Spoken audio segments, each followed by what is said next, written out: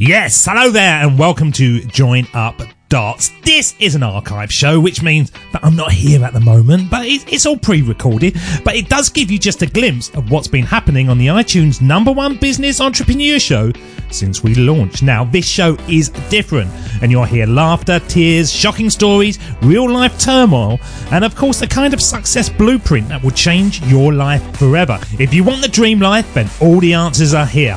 Now, these are the old episodes, so to get right up to date listening to the latest stuff, then simply search Join Up Dots, click subscribe, and never miss an episode again. And of course, over at joinupdots.com, you can get instant access to our free 12-day podcasting course or loads of amazing free downloads to kickstart your own entrepreneurial journey, all made by my own fair hand. So let's get on with the show. You got a lot of catching up to do after all. Enjoy. When we're young, we have an amazing positive outlook about how great life is going to be, but somewhere along the line, we forget to dream and end up settling. Join Up Dots features amazing people who refuse to give up and chose to go after their dreams. This is your blueprint for greatness. So here's your host, live from the back of his garden in the UK, David Ralph.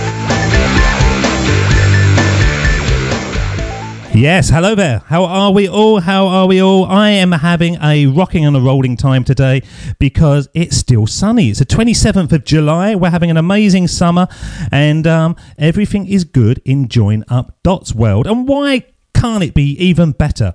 Because it is going to get better, because we've got a guest who is someone who is perfect for Join Up Dots. I was speaking to her just before we started recording, and I said, really, you would have been my target audience maybe 10, 15 years ago. So let's find out why. She's someone who quite readily admits that she spent over a decade stuck in the wrong career. But on a show like Join Up Dots, we confirm time and time again that although it may seem like wasted time, no experience is truly wasted. After a life-threatening experience, she left her corporate litigator and mediator role and began a quest to study all ways to live a thriving, happy life. It started as a personal task but ended up as a personal mission and a career. As the founder of and teacher at the Life Alchemy School, a career and life coach, angel intuitive, author, speaker, teacher, feng shui expert and Reiki master, she now works with clients and students all over the world to help them take a holistic approach to uncovering their dreams, pursuing their passions, and finding true balance. As I say, perfect for Join Up Dots. The question is, though, with 3 kids, how does she pack that all into a day? And why did it take an illness to finally make her leave the job that was not what she wanted to do? And has she found the true path to happiness that we are all seeking? Well, let's find out as we bring onto the show to start Joining Up Dots, the one and only Monique Harm. How are you, Monique? I'm great, David. Thank you so much for having me on. It's absolute delight. I like nothing more than a few American ladies in my life, and I seem to be spending a lot of time with the Americans at the moment. I don't know why. Are you all big into sort of podcast and self-help and development kind of things? I don't know. Maybe we are. Well, it certainly seems to be the case. So it's absolutely lovely to have you on. So can I just spend a little bit of time sort of getting to know you so personally? So you've got 3 kids. You live in California. I live in Los Angeles. Okay. And is it the sort of the hub of Los Angeles for our sort of guests who haven't been to LA? Is it the sort of the Hollywood sign and sort of Beverly Hills and all that kind of area? Or is it the suburbs that you live in? I can see the Hollywood sign from my house. That is a selling point. I'm in the thick of it. Yeah, so do you actually look up there and go, that is iconic and I can see it from my bedroom? Or is it something that now you've seen it so many times it sort of blurs into one? No, you know what? I still get a thrill every time I see it. And it's so cool to be able to just look out the window and see the Hollywood sign. I love it. Did you ever go up to the hills and sort of run around? Because it's right on a sort of crest, isn't it? And you can sort of jog around the top and keep fit up there. You can. I was actually hiking there today with one of my best friends just this morning. So I do that often. And what is it that it gives you, that ability of freedom, or is it just the fitness? You know, when you're up there and you're looking down over LA, it must be it must be invigorating for so many different reasons. But what does it actually give you? Well, it is invigorating for so many different reasons. First, I love to combine friend time with hiking or walking along the beach, or so whenever I can, just because, as you were saying, I do a lot of things and I have 3 kids. So in terms of multitasking, I try to join up friends with exercise whenever possible. And so this quality time, I just love that ability to go into the hills, in nature, with my friends, catch up with them. And the fact that I'm surrounded by this beautiful scenery, it just makes it that much better. Have you ever seen a mountain lion? I have seen coyotes, but I haven't seen a mountain lion. Because you get those up there, don't you? Sort of running around and... Yeah, we do. Not mountain lions are a little rare, but we have a bunch of coyotes, and I've seen deer and all sorts of fun things up there. And a lot of ladies have had too much plastic surgery, I bet you. Not me. Yeah, I can see you're natural. But I'm a very part of the. Well, my son is an actor. And he's actually in a movie that's just come out called Earth to Echo, and he stars in that. And so because he's 15, and that's his career, and as a 15-year-old, parents need to be around all the time, that has become our life a little bit. So we are really in the Hollywood thick of things a bit through him. So who have you seen? Drop some names. Make it all glamorous. Who have we seen? Well, a lot of people. He's worked with James Franco. He's done a couple movies with him, and we've also seen just at his premieres Bradley Cooper. I'm trying to think of terms of people that we've had more than we've just passingly seen, but you see people in different roles all the time, and it's sort of funny being at the gym and seeing somebody, or at the grocery store and Jane Lynch is in front of you in line. So there are lots of celebrity sightings, I guess. More than a coyote and a mountain lion, I imagine.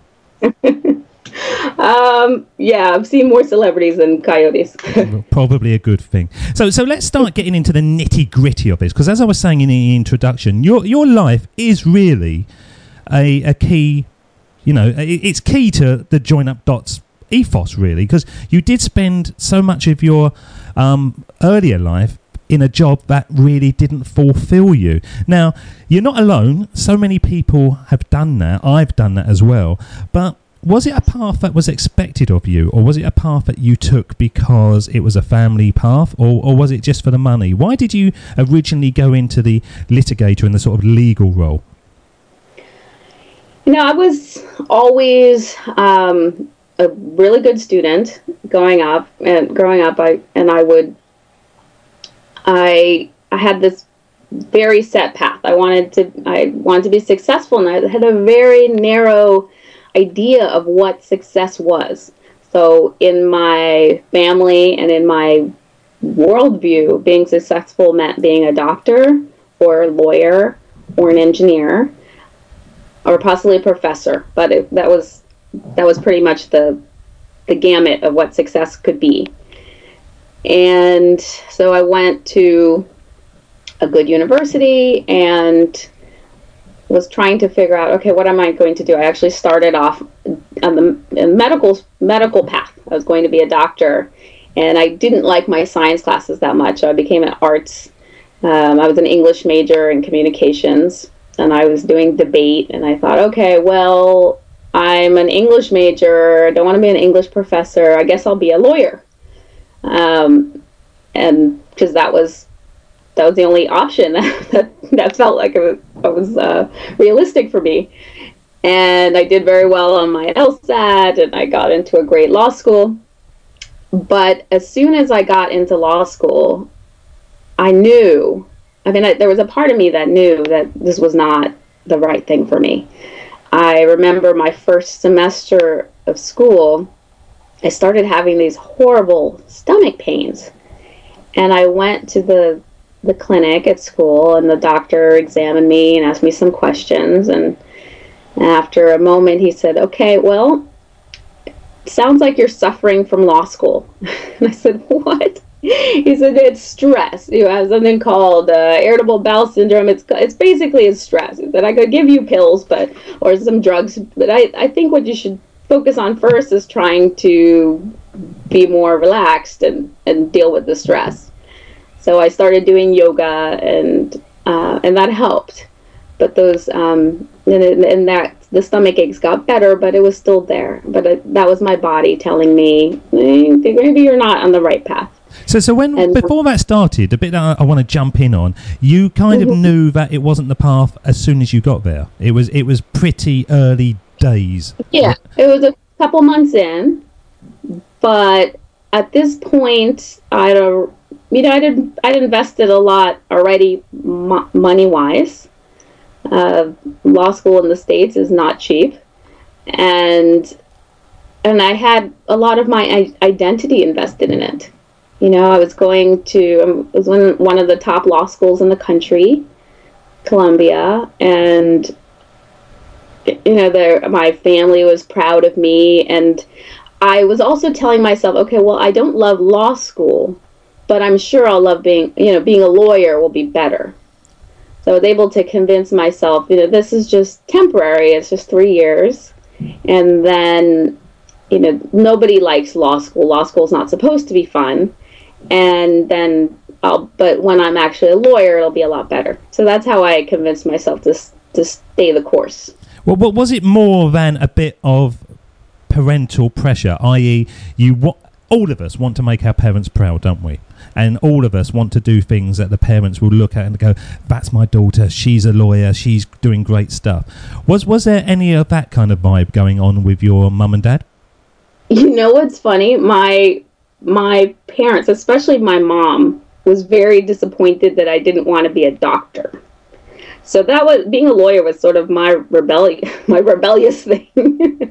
There are a lot of doctors in my family, and she had all of her, my uncles, a lot of them are doctors. She had all of my uncles calling me saying, "You can take my practice when I retire. You can," but I don't like science. I don't really enjoy this subject matter.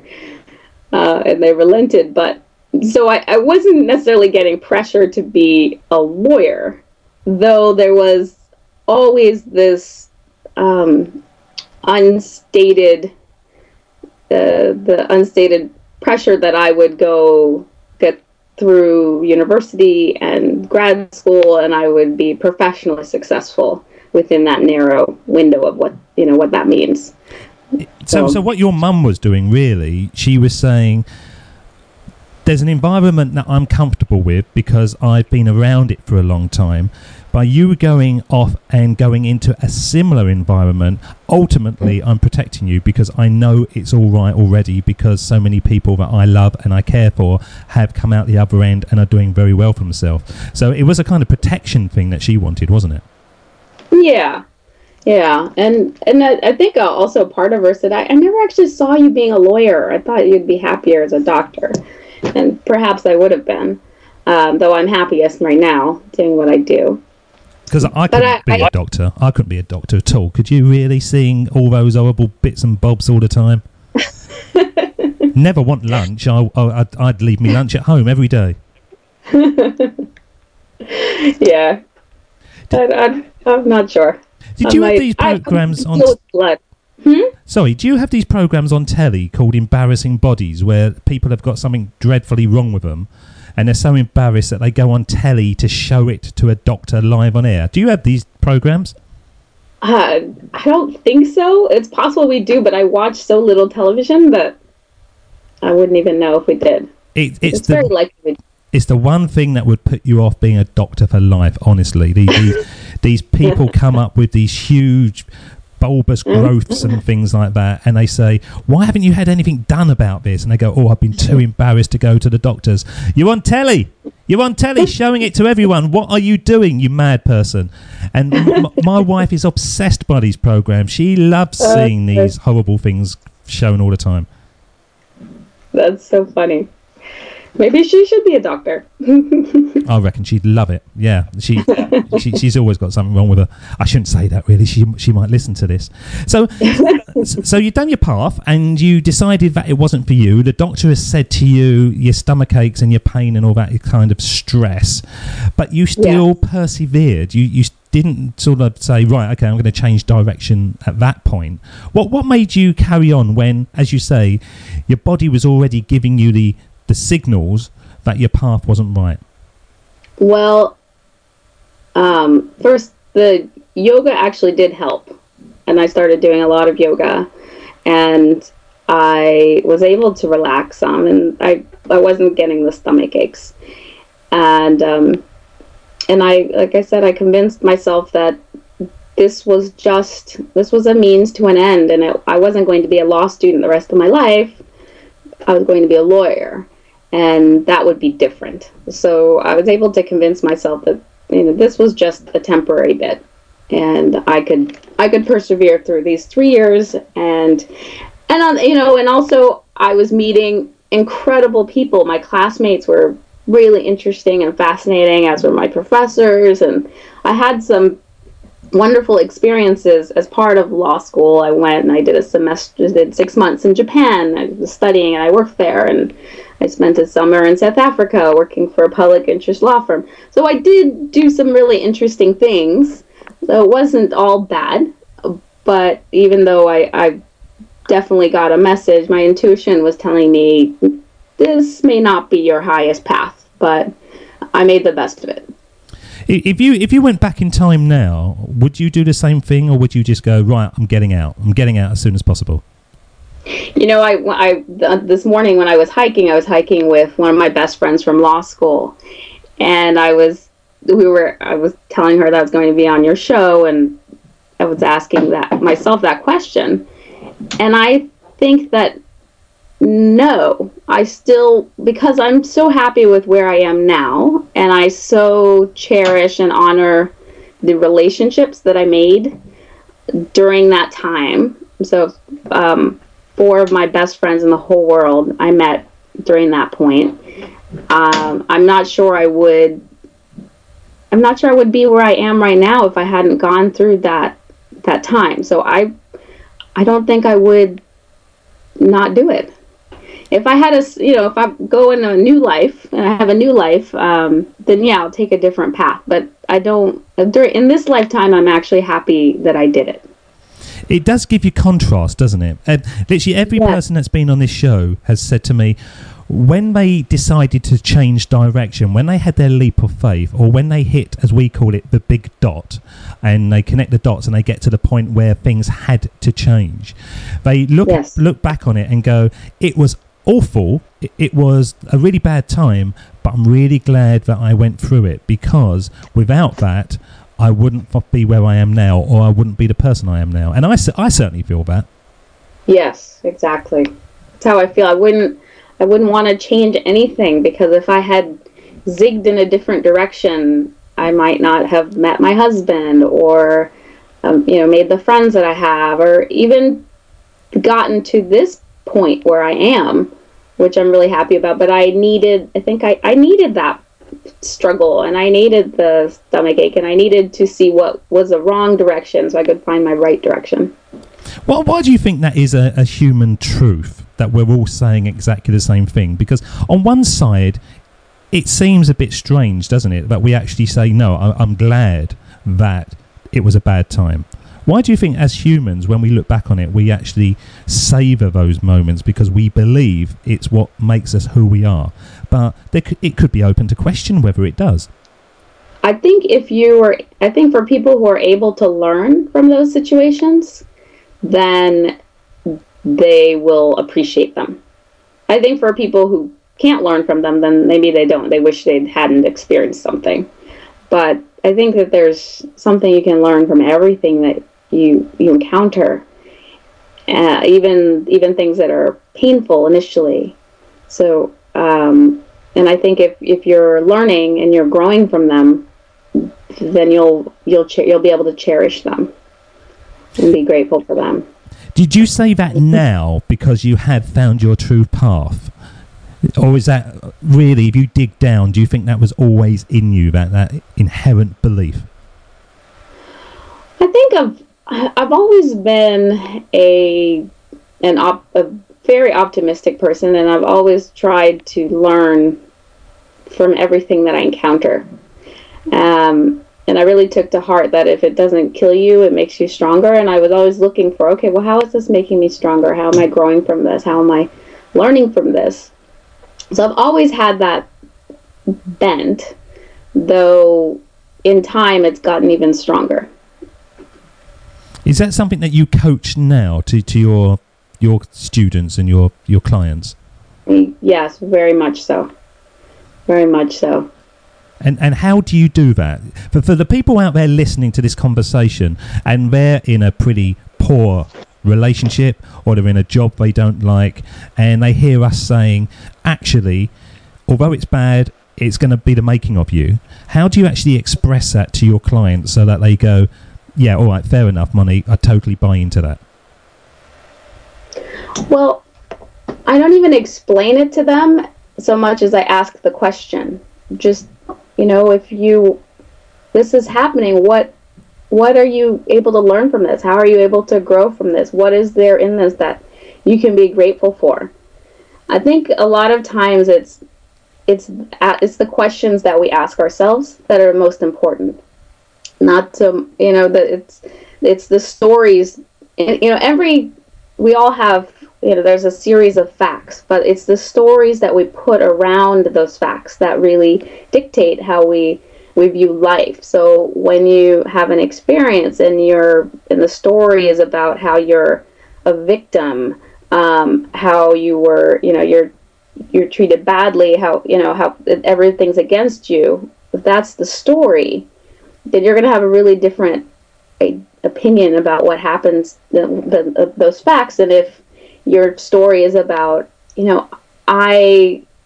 I created this, I'm growing from this, I'm learning from this, I'm using this as a stepping stone, I'm able to use this and leap from this. There's no such thing as failure or wrong path. It's just feedback. And so if you can shift, so I help my clients shift their stories around what's happening. I do that through asking them different questions that they might not be asking themselves. Instead of a question, they might be asking themselves a question, why me? Why is everyone against me? Why is my life not working? You're going to have very different answers and very different results with those questions versus these other more empowering questions. Because a lot of people like the negative stories, don't they? They're the juicy ones. They're the ones that keep them in victim mode, and they're the ones that at the coffee machine in the office, they're moaning and groaning about the situation that they're in because they can express it to an audience who's listening to their misery. Did you find that as a common truth as well, that it's the negative stuff, which is the juicy stuff, and people that come in and go, my life is great, everything's wonderful, I'm finding my true path? For many times, it's not what the other people really want to hear. Well, I have a bunch of friends, and when we get together, we, instead of complaining, we celebrate, or we call it, we brag. We just talk about what's going well. And for me and for us, that is really juicy and that is really exciting. And even within the things that might not be going as well, or what might be easy to complain about, we find what's juicy and what's wonderful and what's, what is to celebrate about it. But I know that there are a lot of people who take the opposite tack and they think, oh, it's so much more, either everyone around them does it and they want to fit in, so they complain, or they look for what's bad because they get sympathy, They get attention. I mean, there's always a payoff for people about why, whatever they're doing. Ultimately, people do what they want to do because in some way it makes them feel better. So they think they'll feel better if they have other people's sympathy or if they're fitting in. And so I like to show my clients in a different way. Maybe you'll feel better if you can celebrate or what's happening, and you're celebrating that with the people around you. You get them to celebrate what's going on with them, and having a different way of being. And then most people, I find, have a higher payoff doing that. Because it is so true, and what you're saying there, you've surrounded yourself with like-minded individuals, haven't you? You've surrounded yourself with a peer group that have similar, I suppose, dreams, aspiration, and outlook. And for people who are out there, who are in a negative situation, they really need to look at the people that they are surrounded. It's the old Jim Rohn thing that they talk about all the time. You're the average of the 5 people that you surround yourself with. And it is absolutely true, isn't it? Yes. I tell my clients, and especially ones, or when I'm speaking, I'll often talk about, your dream team. If there's a dream that you want to move towards, then you want to surround yourself with, I call them dream teams. So that consists of cheerleaders. So those are people that are cheering you on, that tell you can do it. You want to have as many, all the people around you ideally are your cheerleaders. You want to have confidants. Those are people that you can talk to, who you can talk to about the rough times, and they can say, yeah, I've been there, I understand. And so you can talk, be really authentic with them. You need way showers, people who are living what you want to live, people who can demonstrate to you how the path to get to where you want to go, or whatever that means to you. And you want connectors, people who can connect you to opportunities and different experiences that will help you along your dream path. So you want all of those types of people in your life, and you want to minimize the naysayers, the people who are negative, the people who are telling you to, quote unquote, be realistic. Don't do that. You can't do that. And people who mean well, I think they mean well. They want the best for you, but ultimately it's not in your best and highest to have people who are naysaying your dreams. So that's what I recommend to people, to have that, have more of the cheerleaders and connectors and way showers and confidants, and spend as little time as possible talking with your naysayers. Because I'm literally surrounded by thousands now of positive, like-minded individuals doing this job and connecting with people across the globe. My outlook was always very positive anyway, but now I just cannot imagine not achieving amazing things. It's almost like it's destined to happen, because I'm just...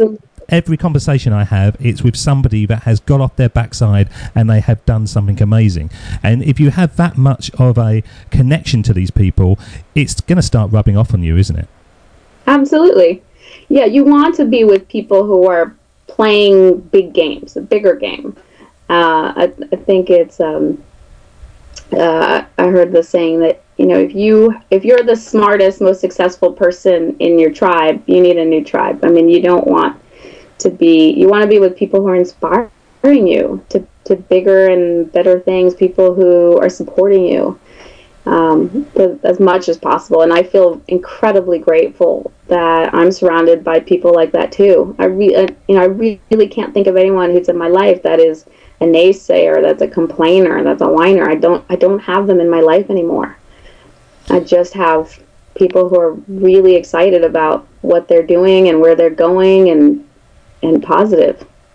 It's a good place to be, it really is. But when you was back in sort of litigator mode, there must have been a lot of those naysayers. There must be people that were sort of anchoring you due to their lack of dreaming, I suppose, or their love of reality. And I imagine in the sort of law world, it is all based on reality, isn't it? Because you can't really be a dreamer in that environment, or can you? It's very challenging, especially in the big law firms like I worked in. And there was, just to tell you a little bit about my story, I had, I got through law school and I ended up working in this big law firm, and those stomach aches came back, but I was too busy to do anything about them. And eventually I had an appendicitis and my appendix ruptured, and I ended up in the hospital. And when I was admitted to the hospital, the doctor told me that I'd be there a few days. I ended up being in the hospital for 9 days. And he told me I'd have at least 30 days at home afterwards to recover. I remember it was a Tuesday morning, and my first thought was, oh, thank God I don't have to go to work. He might as well have told me that I won a vacation, because I felt so much relief from not having to go into the office. That's how miserable I was, that this excruciating, life-threatening illness was better than being at work.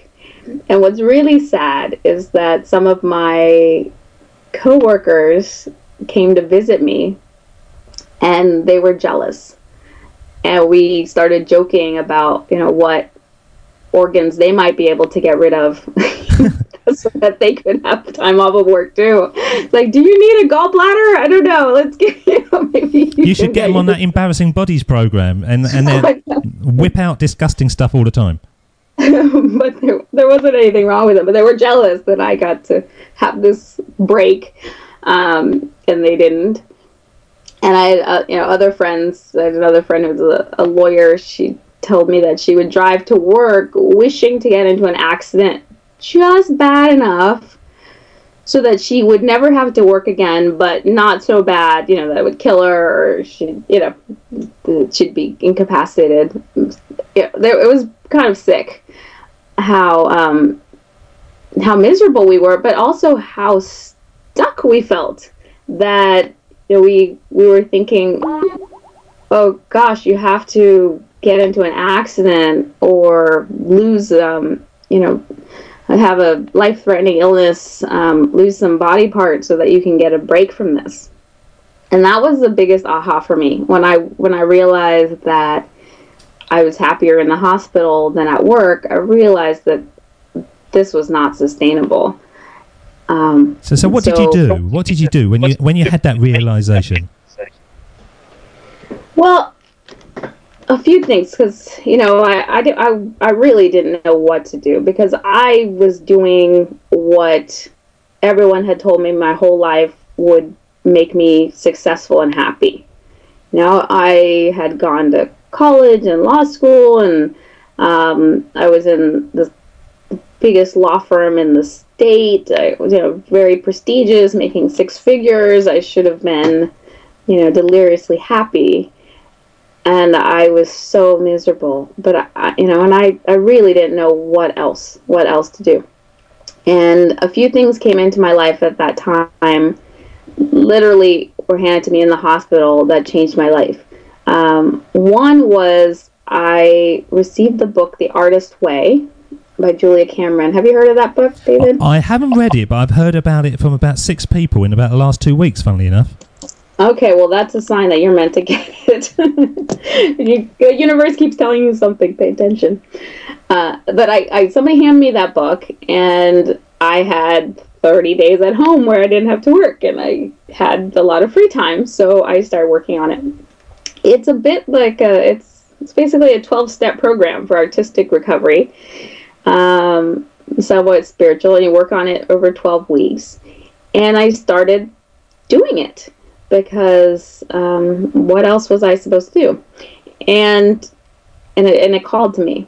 So I started doing it, and I realized that that I had some creativity. I'd never thought of myself as being at all creative.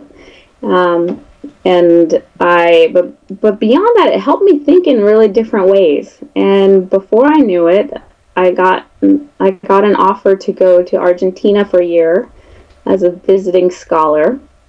At first, the offer came in, and I said, oh no, I can't do that, leave law, and I'm on this path. And I thought about it overnight. I go, what am I thinking? I was like, I hate this path.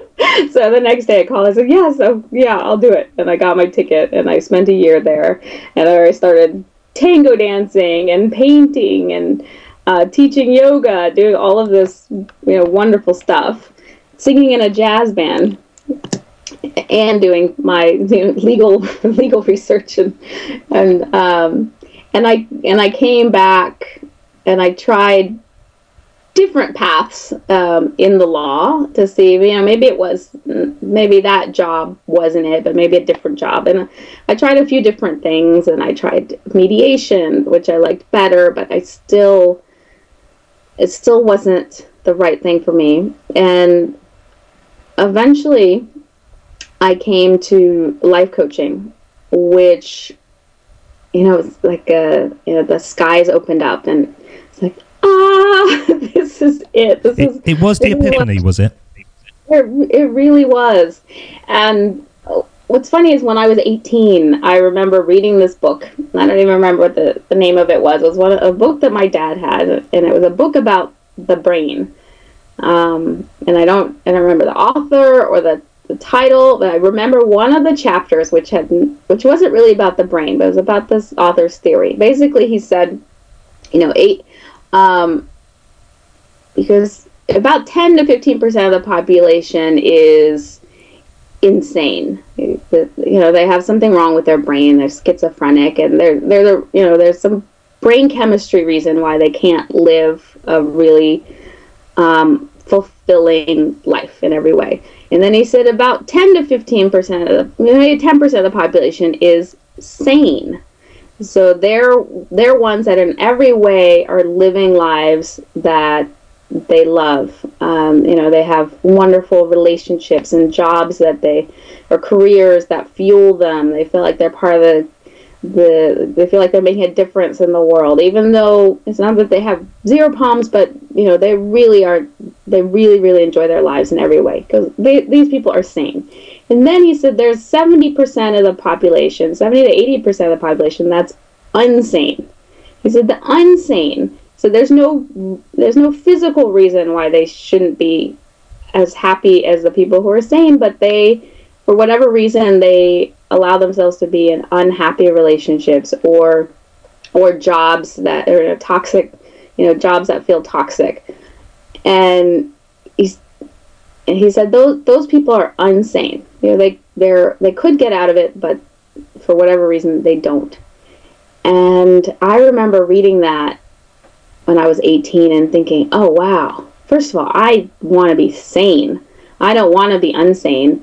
And I would love to work and help the unsane become sane. I didn't realize that was a job then, when I was 18.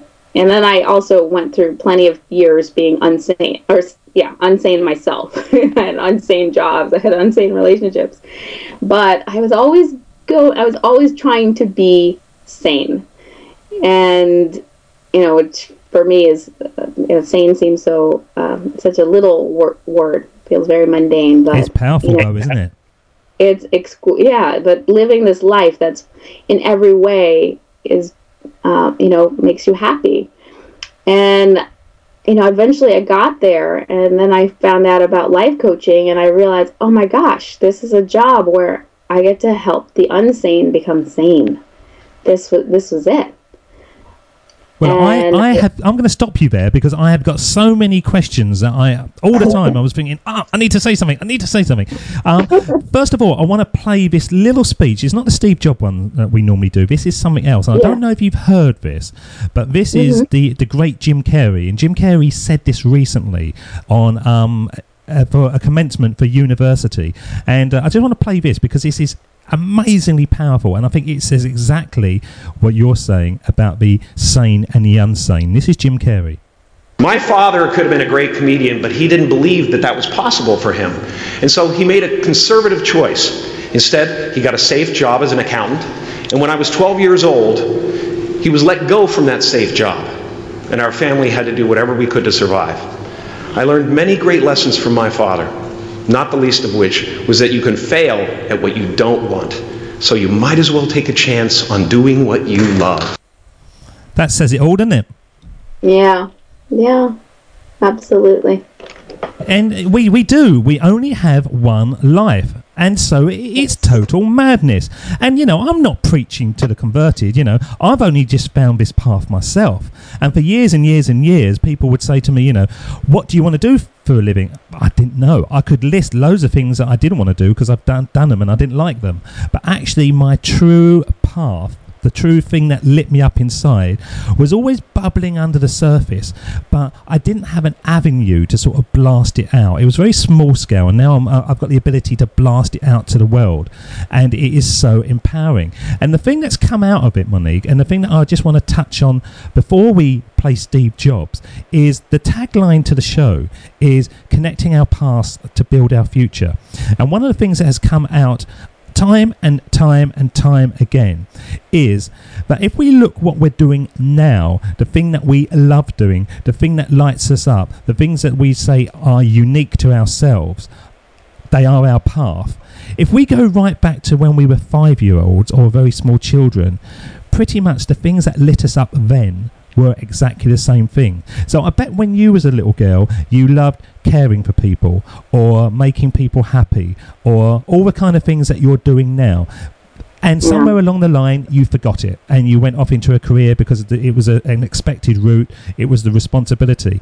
But I'm finding it out all the time now that where we get that phrase, find your passion, we actually all know our passion, but we've just forgotten it.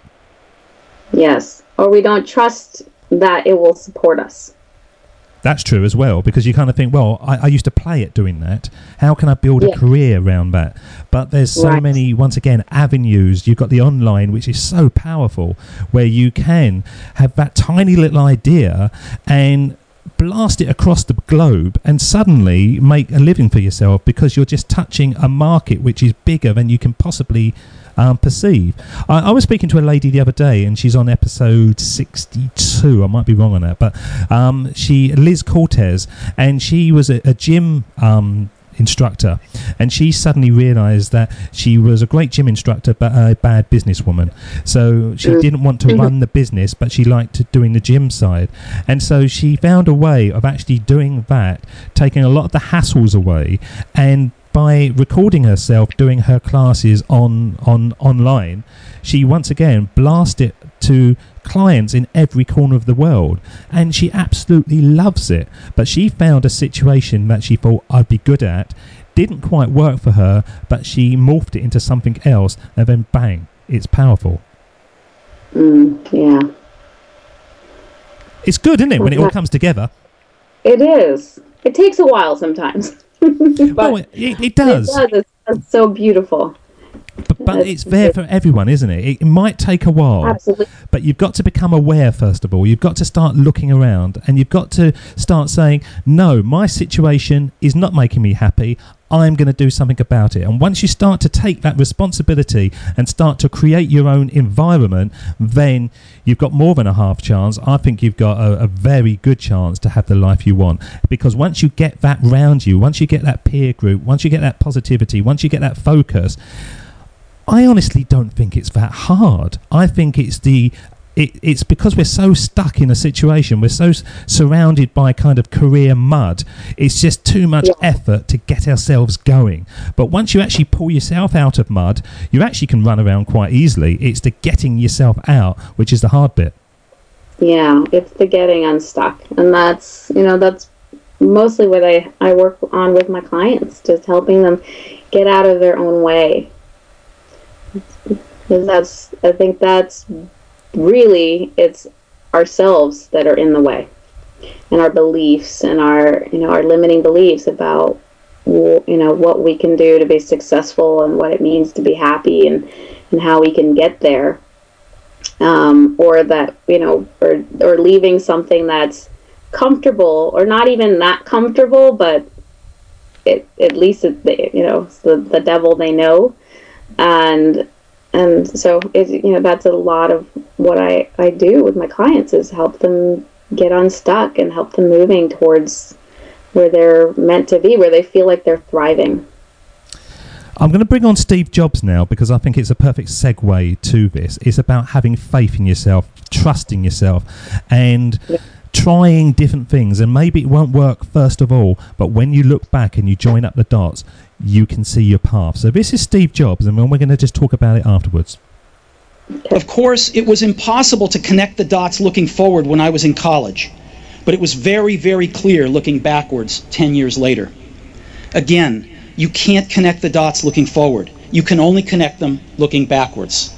So you have to trust that the dots will somehow connect in your future. You have to trust in something, your gut, destiny, life, karma, whatever. Because believing that the dots will connect down the road will give you the confidence to follow your heart, even when it leads you off the well-worn path. And that will make all the difference. Is following your heart a good thing, or is it actually a bad thing? Or where is the true path found? Is it within the heart or in the head? Oh, absolutely within your heart, your intuition. I am such a big proponent of helping people connect to their intuitive guidance.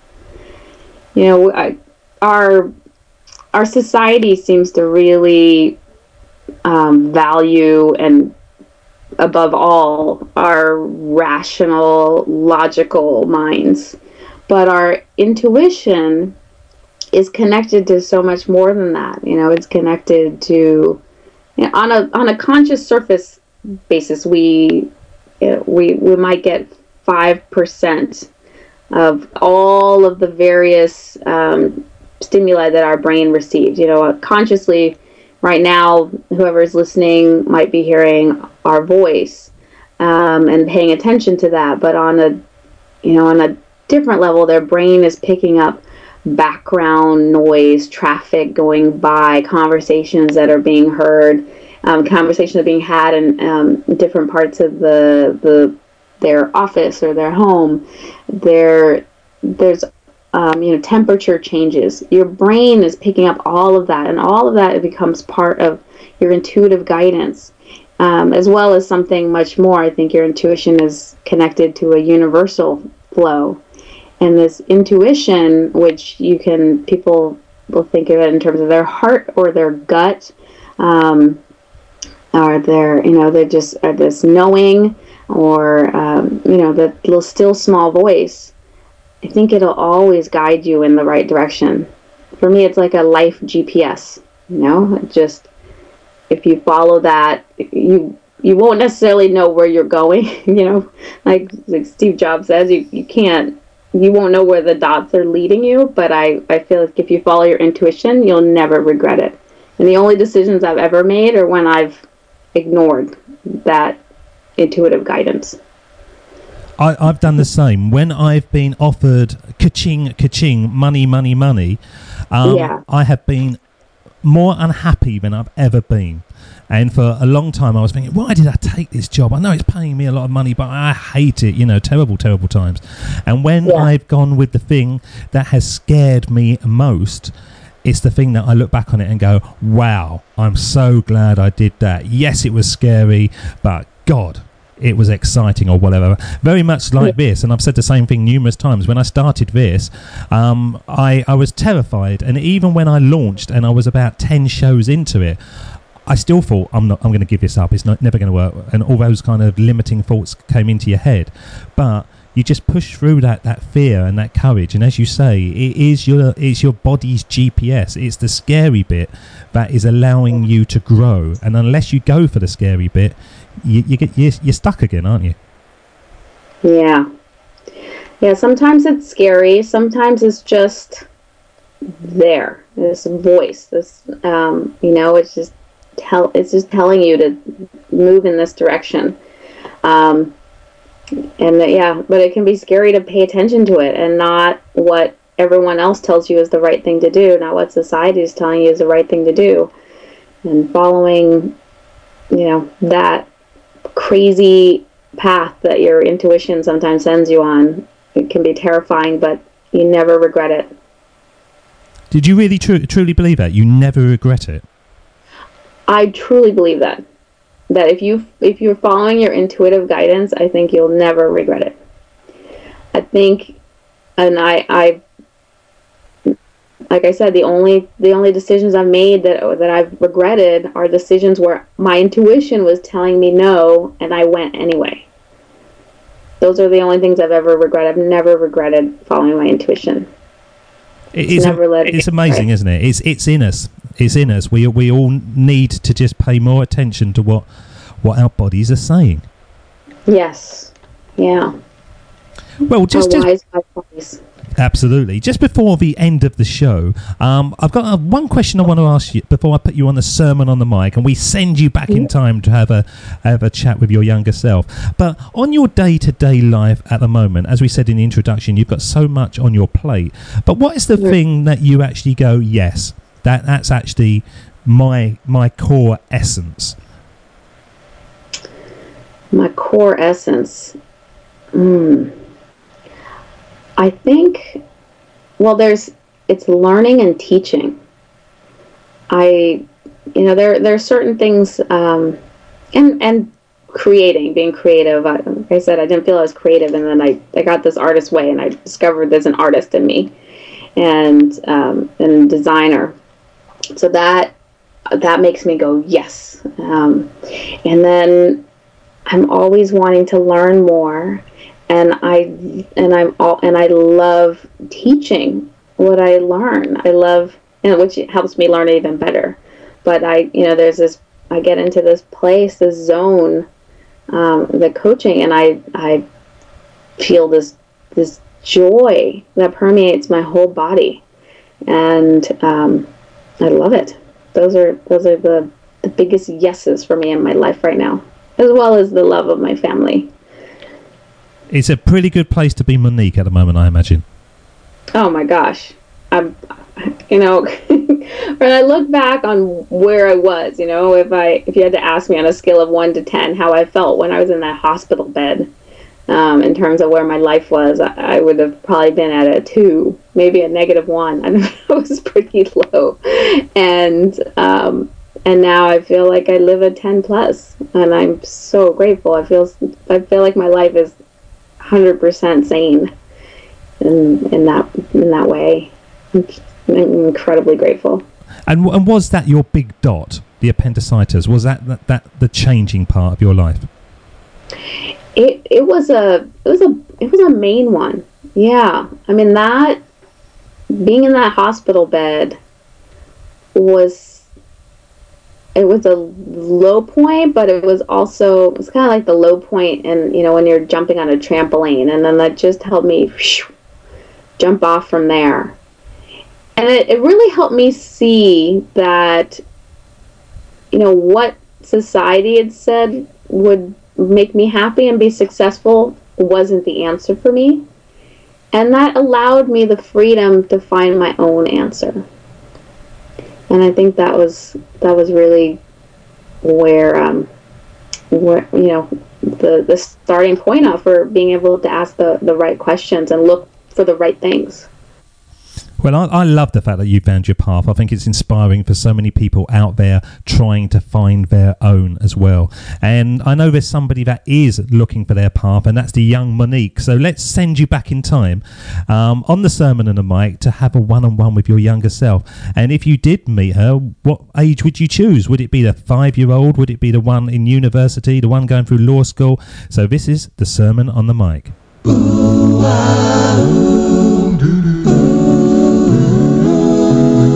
Here we go with the best bit of the show, the Sermon on the Mic, the Sermon on the Mic.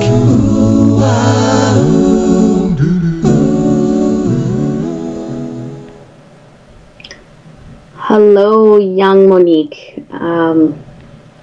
I'm so happy to be able to talk to you. Now, as you look forward in your life, you're 20 years old right now. I want to tell you, first of all, keep going. You're going to have the funnest ride. There'll be down times for sure, but you're also going to have so much fun. And always do the thing that's fun. At this point, you're deciding that you're going to do the things that scare you. And so you will go to South Africa and Japan and France and backpacking through Southeast Asia. And you will go and you'll live in different places and you'll do these things because they scare you. And I want to tell you that, yes, do that. Do everything that scares you. And remember, the only thing to fear is fear itself. So when you're deciding, do I skydive? Do I bungee jump? Do I go on that crazy adventure? The answer is yes, do it. And while you're doing it, I want to give you some other advice. To always be really authentic. Be yourself. When you're in relationships, there'll be a time where you feel like you might have to follow some sort of rules or try to be somebody you're not to make some guys like you. I want you to remember that you only really need the guys to like you that will like you exactly as you are. That's the only way it's going to feel really fun and really great and really juicy, and that's how you're going to find your soulmate, who you do find. So remember to be exactly who you are. Allow yourself to feel how you feel. Allow yourself to be open, to be honest, to be loving, to just share exactly who and what you are fully. And that is going to help you in love. It's going to help you in attracting clients and business and finding the right opportunities when you are completely true to who you are and how you feel and what feels right and what feels the best for you. You're going to go on a path that is going to look really different from the path of the people around you. You're going to be guided by angels. They're going to speak to you, and you're going to share their word with others. And that's going to be one of the most beautiful, wonderful parts of your life. So be open to them. And lastly, I want to give you some advice about money. You can be a mess with money. You don't like to deal with it very much. But your money needs to be dealt with. And it's actually a really wonderful thing when you're dealing with money. I know you have a fear about money. And you think that dealing with money is very stressful because that's how our parents were. But when you learn to give money loving attention and you just pay attention to it regularly, you pay attention to how much you're spending and what comes in and what goes out, and you start saving and investing, it's going to be really wonderful for you. And that's going to help with the missing piece. You know that it's always there when you need it, but I want to give you advice on how to grow it and how to have a really wonderful relationship with money. Monique, I'm going to play that to my daughters and my wife. I think if anyone needs that bit of advice, it's going to be my lot because, hey, I think all women need that. How can people who have been listening in connect with you? A wonderful way to connect with me is on Facebook. I have a website, lifealchemyschool.com, but I'm on Facebook, Life Alchemy School, and that's a great way to connect with me as well. And you can email me at lifealchemyschool, all one word, @gmail.com, and I'd love to hear from you. Well, I'm sure you're going to get loads of people dropping you a line because you've been an absolute inspiration and you've been so open and generous. And from the bottom of my heart, thank you so much for spending time with us today, joining up those dots of your life. And please come back again when you have more dots to join up, because I really do believe that by joining up the dots and connecting our pasts is the best way to build our futures. Monique, thank you so much. Thank you so much, David. David doesn't want you to become a faded version of the brilliant self you were once to become. So he's... Thanks for listening to today's episode of Join Up Dots, brought to you exclusively by podcastersmastery.com, the only resource that shows you how to create a show, build an income, and still have time for the life that you love. Check out podcastersmastery.com now. David doesn't want you to become a faded version of the brilliant self you were once to become. So he's put together an amazing guide for you called the 8 Pieces of Advice That Every Successful Entrepreneur Practices, including the 2 that changed his life. Head over to joinupdots.com to download this amazing guide for free, and we'll see you tomorrow on Join Up Dots.